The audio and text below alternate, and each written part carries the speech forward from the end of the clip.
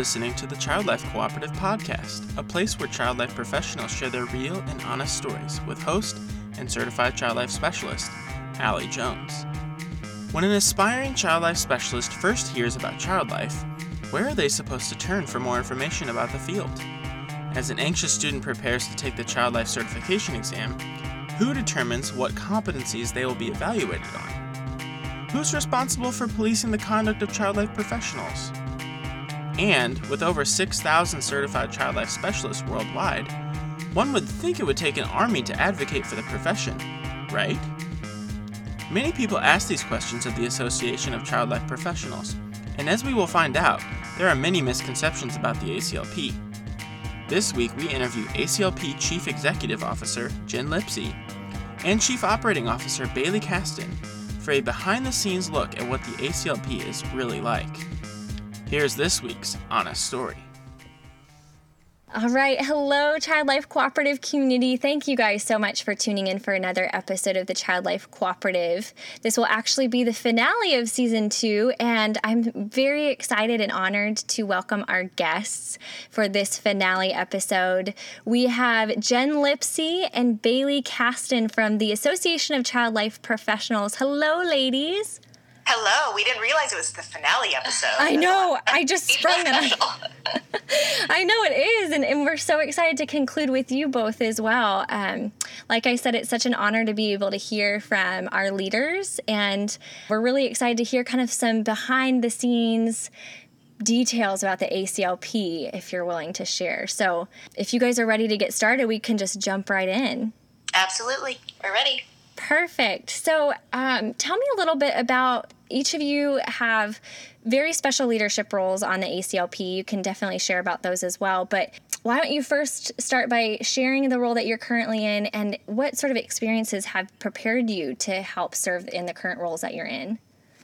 Sure. So, Jen, I am currently serving as the CEO of ACLP. I have been with the association for 10 and a half years or so. I started as a program assistant, worked my way into certification, worked my way from certification into operations, and then was offered the interim CEO position, and then was offered the permanent position. So I've learned a lot. I have seen, I want to say, 3 executive directors kind of pass through, so I've learned a lot just seeing their successes, their areas for growth, and I'm hoping to be applying those successfully now from what I've learned. But my background, my graduate degree is in marriage and family therapy. I had about a year or a year and a half of internship work post-graduation, working with couples, children, families in counseling as a counselor. I worked in adolescent group homes, so I did direct service. I worked as a direct service provider for children and families. So felt like I admired that work. It was hard work when we moved from the West Coast to the East Coast to support my husband's dreams. I took advantage of trying to find something more administrative, more structured in the schedule, and I found Child Life Counsel during that move. So found my home, but have always wanted to work in a advocacy type position supporting marginalized populations. So I'm happy to be here. That's really neat to hear about your background in psychosocial care through marriage and family therapy. Who knew that was subtly preparing you for this role too? Absolutely. I would say it has also helped kind of breed this ability or this skill of looking at things in a systemic full picture. Everything feeds into something else, into the big picture. Everything affects everything else, as well as gave me a good exposure to group dynamics that exist. So that's certainly been helpful, both at the board, staff, and membership level. That's great. What about you, Bailey? Can you share a little bit about your background role and the current role that you're in now? Sure. Well, my current role is as the Chief Operating Officer of ACLP, and my whole career basically has been working in associations or in association management. So I studied political science at American University here in my beloved city of Washington, D.C. I'm a huge D.C. nerd. I love D.C. So, of course, I was going to stay here, and one of the many economies that we have here in Washington, D.C. is that, most associations have a headquarters or at least an office here as they want to reach out to the Hill. And so I just found my way, through DC Life into associations, and I found out that I love it. So it's my absolute passion. And I am certified as a certified association executive. So it's, that's really my career path. I have worked with dozens of associations because I had the ability to work as a consultant as well as working in staff. So I've seen basically good associations and some that are struggling or going through big changes. And so I think that experience has led me to my role here, where I can, often say, well, I've seen it done this way, or best practice for association management says we should at least consider this option. So I hope and like to think that that's kind of what I bring, is that association-specific knowledge base about the things that associations do, like government relations, meetings and membership, member benefits, chapters, all that kind of thing. So really the work and heart and soul of association stuff, that's really what I love doing. I love being part of something. Yeah, I love that. And I love how you guys can even complement each other in those two different roles and those different perspectives and values that you both bring, which is really neat. Can you tell us a little bit about what is a typical day like at the ACLP? Like, and even for you in the ACLP, like, how do you start your mornings? What's it like to be in Jen and Bailey's shoes? I'll go first. I am a morning person, so I usually, my internal alarm will wake up between 4:30 and 5. What? Oh my word. I used to use that time to go to the gym and have some workout time, but that has since changed. I've actually enjoyed having a leisurely morning, so I'll enjoy my coffee, catch up on my reading, see what my day is going to present to itself before my girls wake up around 6:30 or 7. And then, we pack lunches, get ready for school, finish last minute homework, do drop off, etc. And then when I walk in the door, I usually see Alex and Mary, because they are our early staff members. They have a pretty hefty commute. I think each of them has at least an hour and a half commute one way. So they have the earlier shift being in the office to try and beat the traffic flow. So it's a quiet start to the day at headquarters, and then the rest of staff start coming in as well around 9:15. We do have a number of staff that work remotely just because they either live out of state or have moved further away, and we didn't want to lose them, so we've created some remote work options for them. So typical day, we have about 5, maybe 6 staff members actually in office with us out of the full 13 that we have on our payroll.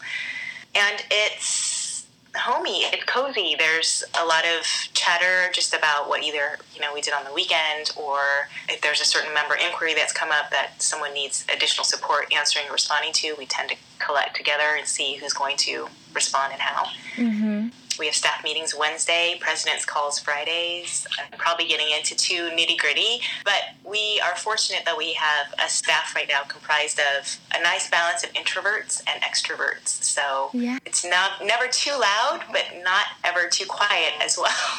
Just a perfect balance. Yeah, that sounds really neat.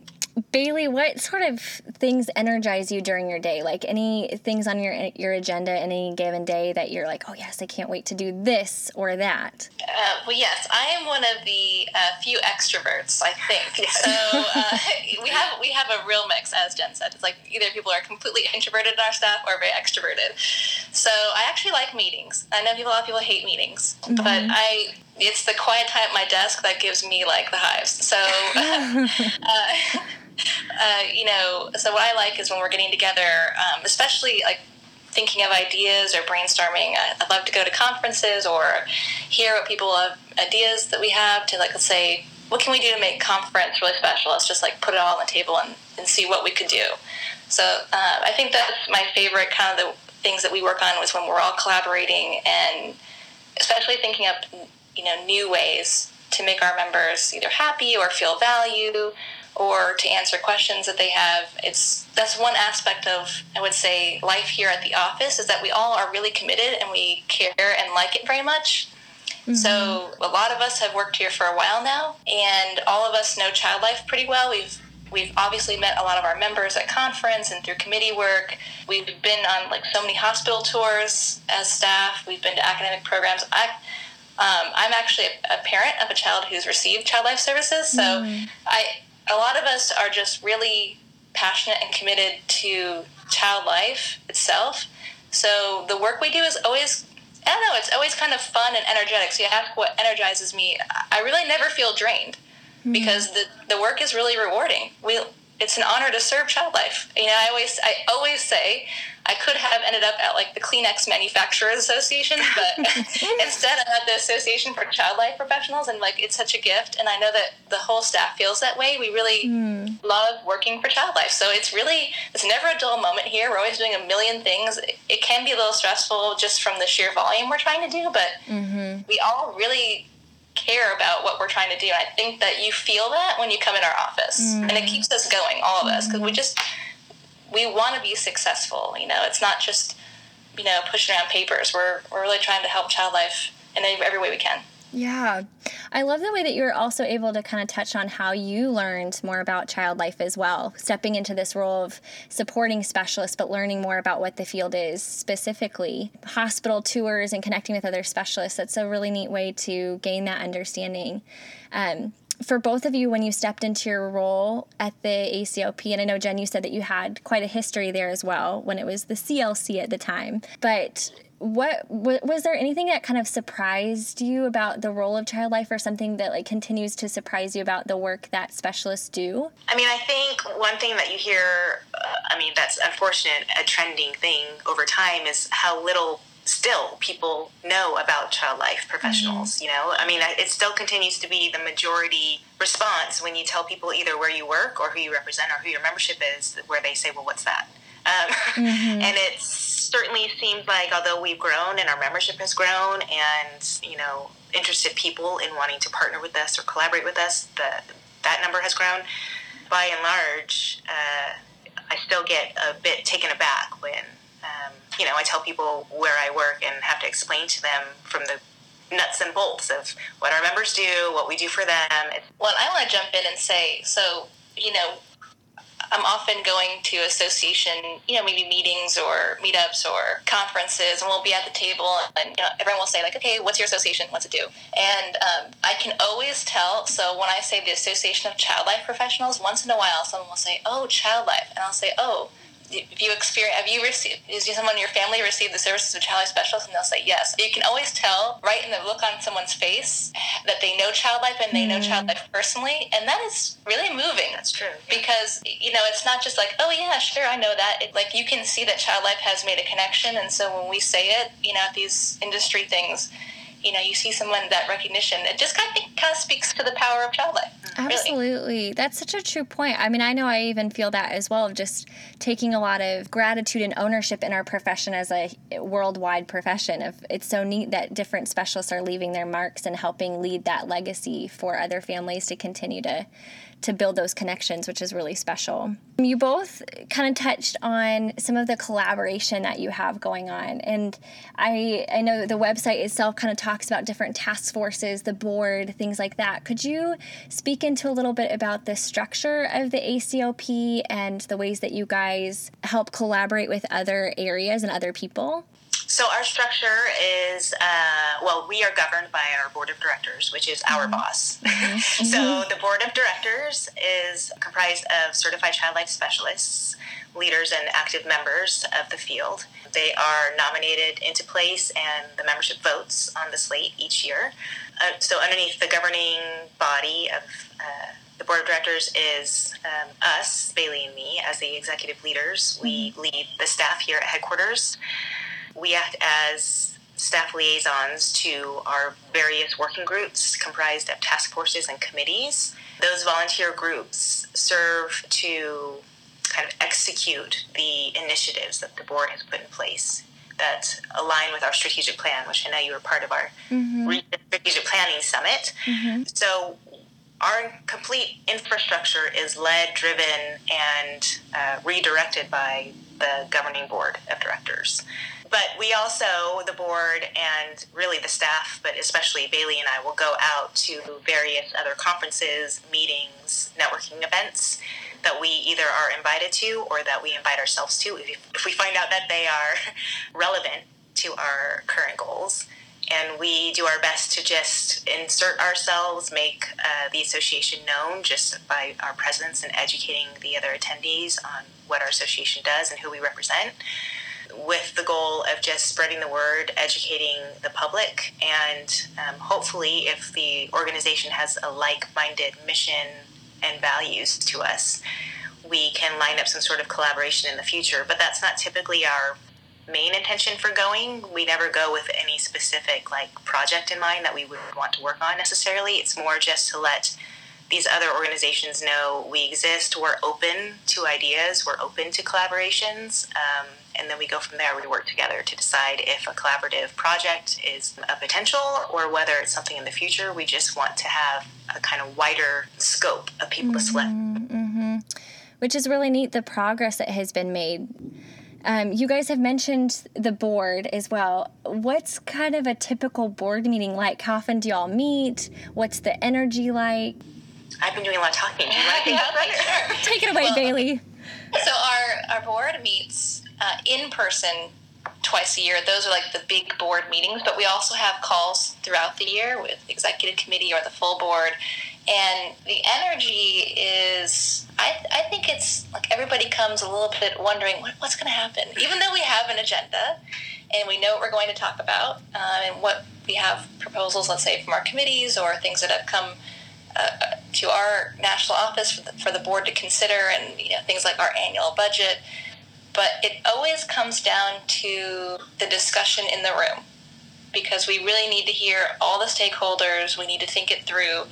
And so, every person may come in with a notion of what we may accomplish at the board meeting, but it's kind of ooh, what's going to happen? What are we going to talk about? And really, where are we going to fall on this? Because like any healthy board, we expect everybody to come prepared and have read all the background material and have a robust discussion, because all the things that we're working on are so important to our association that we really take everything super seriously and hear everyone out. So our board meetings are really just here's a chance for us to really put all of our thoughts, impressions, ideas, the research. We have staff sometimes come in to give a presentation on information we've been gathering or best practices across the association industry. So we kind of take all of it together, and it's that's the big mixing bowl where the feedback from members that we've taken in a town hall or through our membership survey combines in with the expertise and leadership with the board, and then the staff's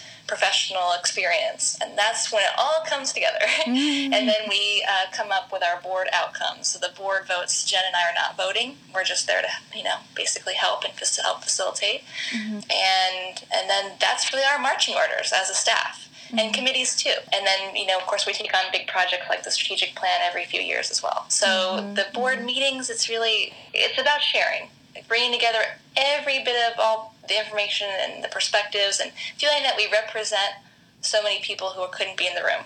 Yeah, I love that. I know I especially experienced that, which I was so grateful to with this strategic plan, but seeing the way that you guys would do so many surveys with other people prior to that meeting to really try to capture the voice of the members, which I think is really, really valuable.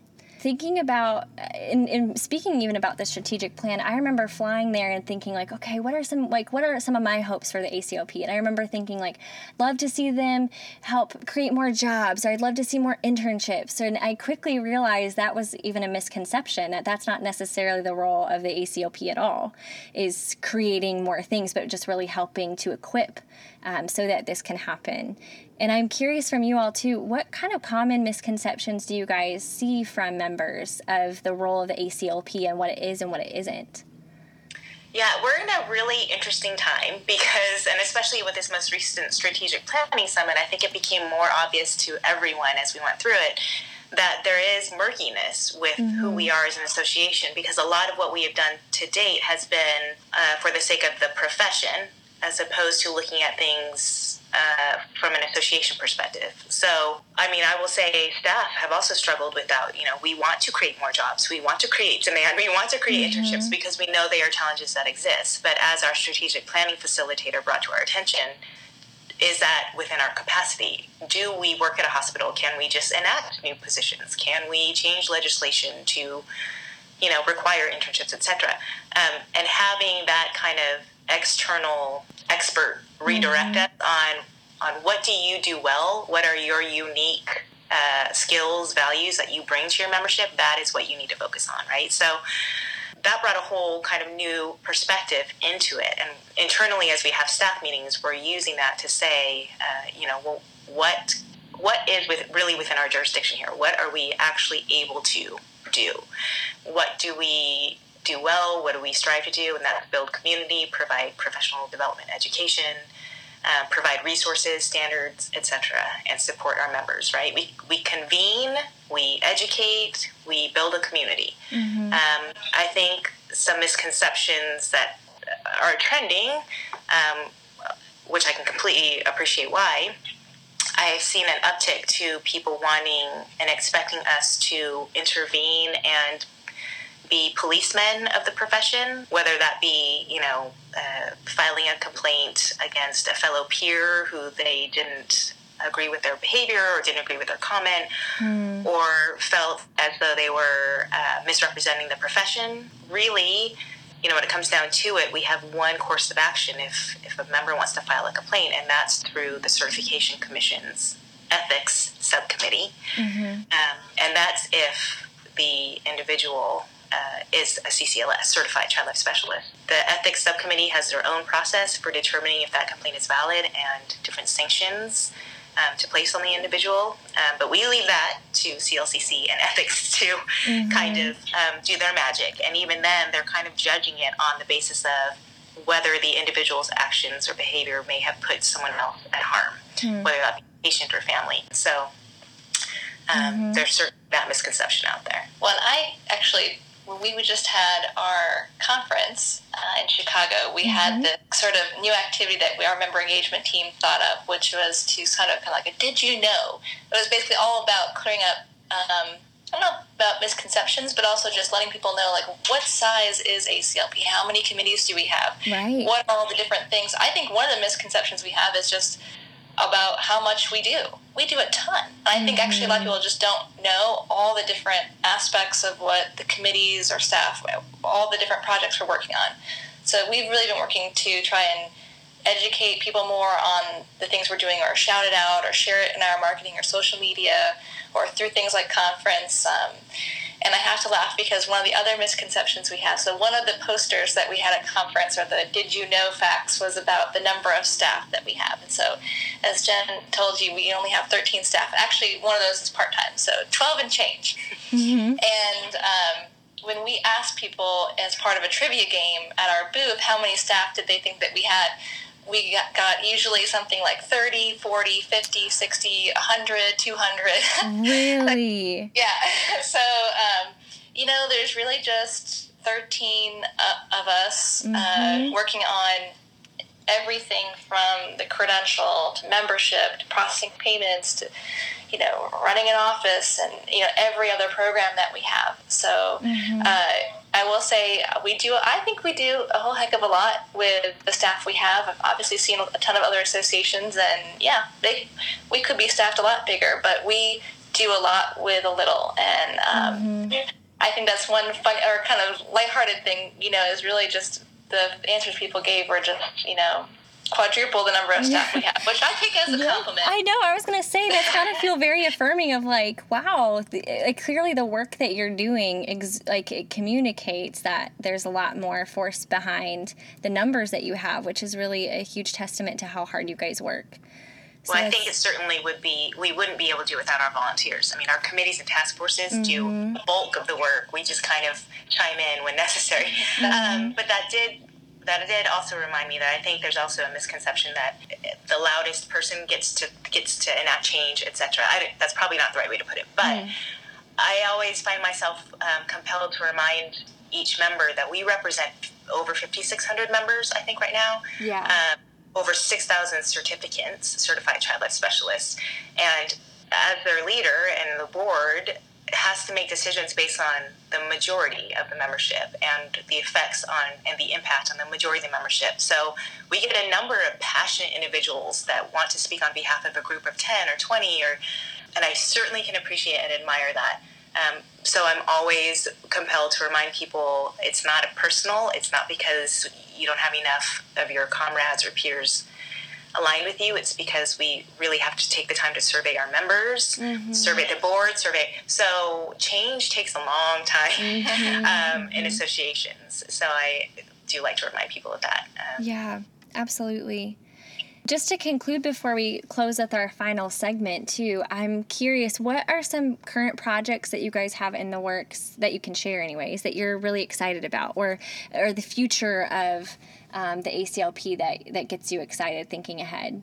Well, I can share one right now. Actually, one of the projects we're just kicking off is that we are opening up our categories of membership and working on bringing in program memberships, and this is a little scoop for your listeners, and nonprofit and corporate partners into membership roles as well. So our membership team has a huge docket, I would say, for like the rest of the year, because we have also ideas to increase our onboarding of new members, and we're always trying to add value to the membership. So in addition to that kind of being one of the themes of the strategic plan, which was really to focus back in on our members, I would say that some of the work we have is really based around our members and their experience and how to better tailor to different kinds of members. So, rather than treating everybody the same, we'll figure out where people are in their career, what kind of setting they practice in. So, one chunk of our staff effort is really on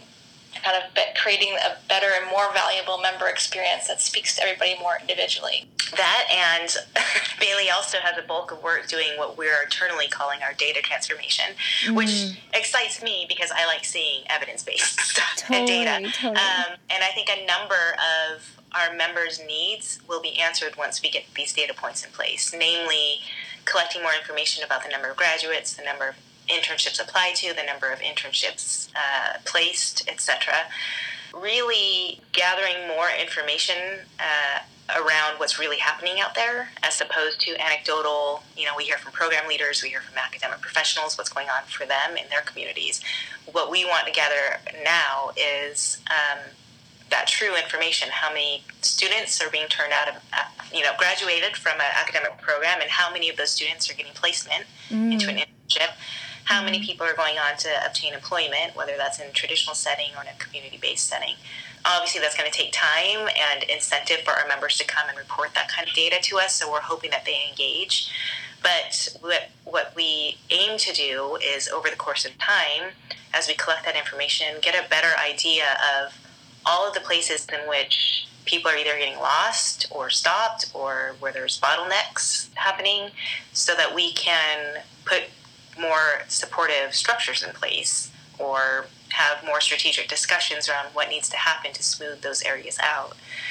Because we do hear all of those trends year over year about, not enough internship spots, how highly competitive everything is, difficulties gaining employment or keeping employment, or as our program leaders retire, they're not necessarily being backfilled by another child life specialist. They may be having their positions instead filled by nurse managers, etc. So we're eager to sustain and build on existing programs, but feel like we can only do that if we actually have accurate idea of what's truly going on out there. And the only way we're going to do that is through gathering data. I don't know. I'm excited about gathering this data. Yeah, absolutely. That's awesome.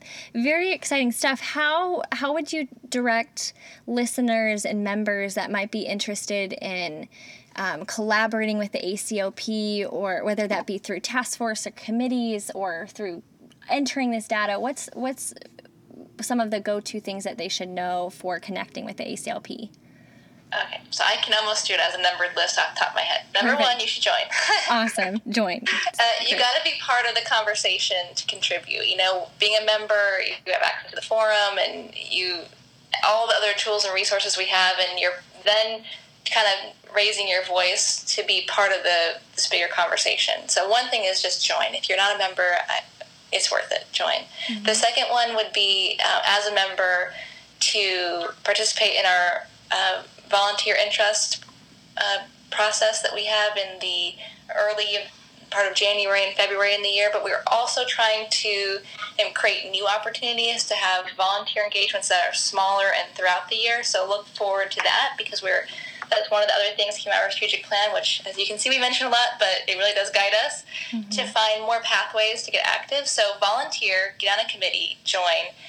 And then I want to put another pitch out there because we can always use more content creators. So we need writers for the bulletin, for focus. We need presenters for conference, for the webinar schedule. And we want your crazy ideas too. You can always just email us. If you pick up the phone, you'll get a human. You can tell us if you have an idea. Yeah. Sometimes we can't always act on it because we have to, look at the strategic plan, where does it fit? But sometimes those crazy ideas that you've got, or maybe it's not a crazy idea, but a burning passion, we can either record that or maybe do something with it. So I welcome everybody to just reach out to us. If you're doing something that's really special too, share with us if you've made like a big win in your department or whatever. We would like to share that. So I think that really just staying in touch with us on some level, is really the best advice that I have.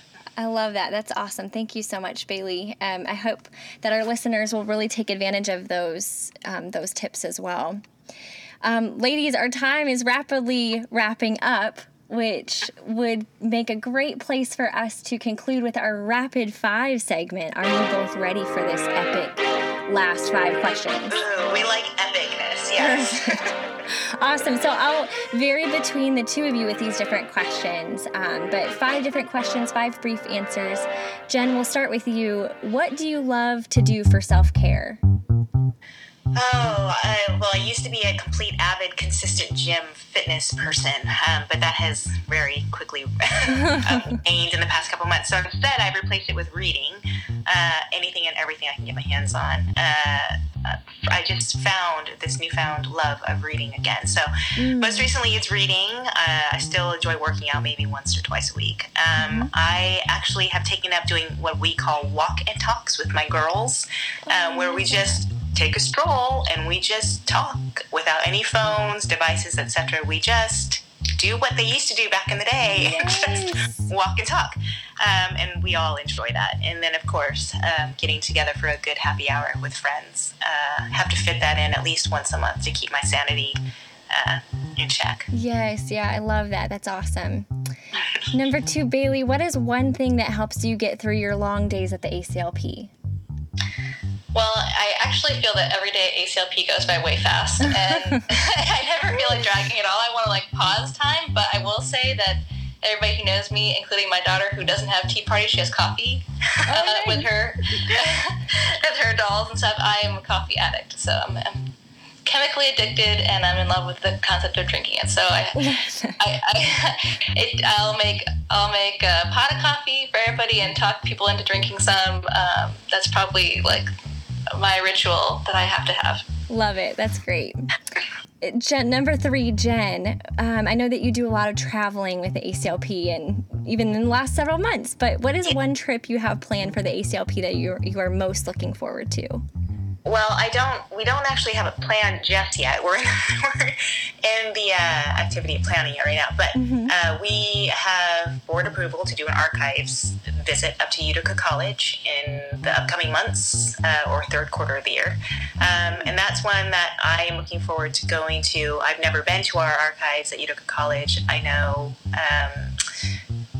Utica and Savita have been great in aligning that for us and supporting it year over year. But I'm eager to get there and see exactly what is in the archives, but also learn more about the origins and history of the profession and get a better idea of how we can market the archives and make it more accessible to all members, because I think what is there is certainly valuable to anyone that can get up there to see it.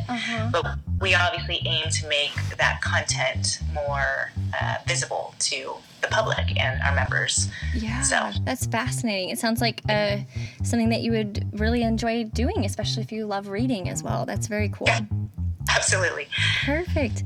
Number 4, Bailey, what is one behind-the-scenes fact about what it's like recording the #ChildLife podcast? Oh, definitely how just true to life it is, because really Jen and I just, we are perfect yin and yang counterparts. We talk all the time. Basically, we are each other's sounding boards, and I just want to say a shout out to Jen. I just couldn't do everything without you. You're amazing. We had the best time, but we actually get along so well, and we really come at things so differently. Our personalities are so different, but we always kind of end up at the same place. It's a good balance. And I feel like recording the podcast, it's really just like we come up with maybe like 5 bullet points, and we find ourselves meandering like we do in real life, and then we just say, heck, throw it on the website. It's ready. Yeah, I love that. And I love that transparency that you guys have to just be open with the members and the listeners about different new topics in child life, and that they're hearing from you as well. I think that's really, really special. So if you are listening to this and you haven't subscribed to the #Child Life podcast, be sure to do so. And number 5, Jen and Bailey both, what makes working at the ACLP so worth it to you? Why don't we start with you, Jen, and then Bailey, you can close us out. I mean, it's worth it to me because it's something bigger than me. It's greater than kind of like the general consumerism, commercial profitability, business aspects, etc. I've never been drawn to kind of typical business practices, I guess. That's probably not something I should be admitting, but as I mentioned before, I've always been more attracted to positions where I'm advocating for someone or something that cannot advocate for itself for whatever reason. And certainly Child Life are all advocates at heart. So to pick up on that energy and to support not only profession but individuals that are just inherently naturally strong and resilient and do work that I know I cannot do, and they do it day after day after day, and they still put a smile on their face when they have to, and they still know how to commiserate when they need to and reach out to each other when they need to. It's a beautiful thing to witness and be a part of. And so I mean, that makes it, we're very fortunate to be exposed to that consistently over the year, you know? I mean, to have exposure to that level of optimism and hope and resiliency and support, and being able to be vulnerable and say, I don't know sometimes, or, you know, ask the person next to you for help. I think that's something that is unique to our community and to our association. So, it's a great place to be. Beautifully said. Thank you. What about you, Bailey?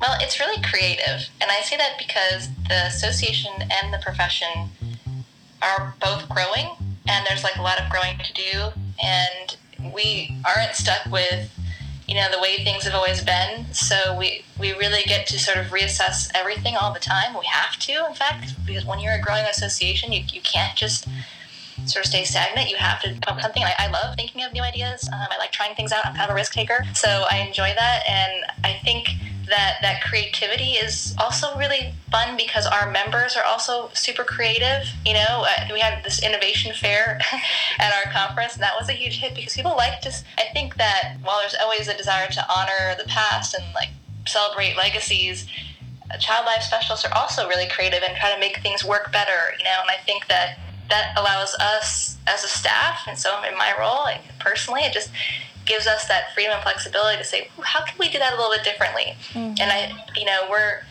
we're not frozen or stuck in time, and that is really fun. And it kind of makes you feel like, oh, there's all these big challenges, but there's 1,000 things we haven't tried yet. I always say that. Well, we haven't tried. There's so many things we just haven't even tried yet. So it kind of gives you this optimistic feeling that, like, ooh, what if we just did something else, you know? And I think that's special to this association. That's not always I can tell you from experience, that's not always how it is. So we're more concerned with getting where we need to be rather than, you know, just preserving things for the sake of it. And that is really rewarding. That's awesome. Well, I really do want to thank you both so much for your leadership, the way that you both lead with passion and with transparency and just such a commitment to advance the child life profession. We're very grateful, and also very grateful that you would take the time to be on the Child Life Cooperative podcast. I thank you both so much for your time and sharing a few behind the scenes pieces of advice. And I encourage our listeners to keep reaching out to the ACLP for ideas or for questions that they may have, because it really is a gift to be able to hear more from you both today. Well, thank you for having us, Allie. It's been a pleasure getting to know you leading up to the summit last year, but then also having you share your time with us in Arizona at our Strategic Planning Summit. And then following up with a couple more questions this year, but then also reaching out and inviting us to, engage with you on your podcast. It's been a pleasure. It's been fun. Likewise. Thank you, ladies, so much. And thank you all to our listeners for following along this season for the Child Life Cooperative podcast. It has truly been a joy to learn alongside of you as we've heard real and honest stories from different child life professionals. And I thank you so much for your continued support. I will be sure to stay in touch with you guys through the Child Life Cooperative Instagram regarding changes for the Child Life Cooperative, so be sure to stay tuned within the next week. And in the meantime, may we all lean into the Child Life Cooperative mission by learning through reflection, uniting for support, and equipping students to advance the child life profession. Thank you all so very much. That is a wrap.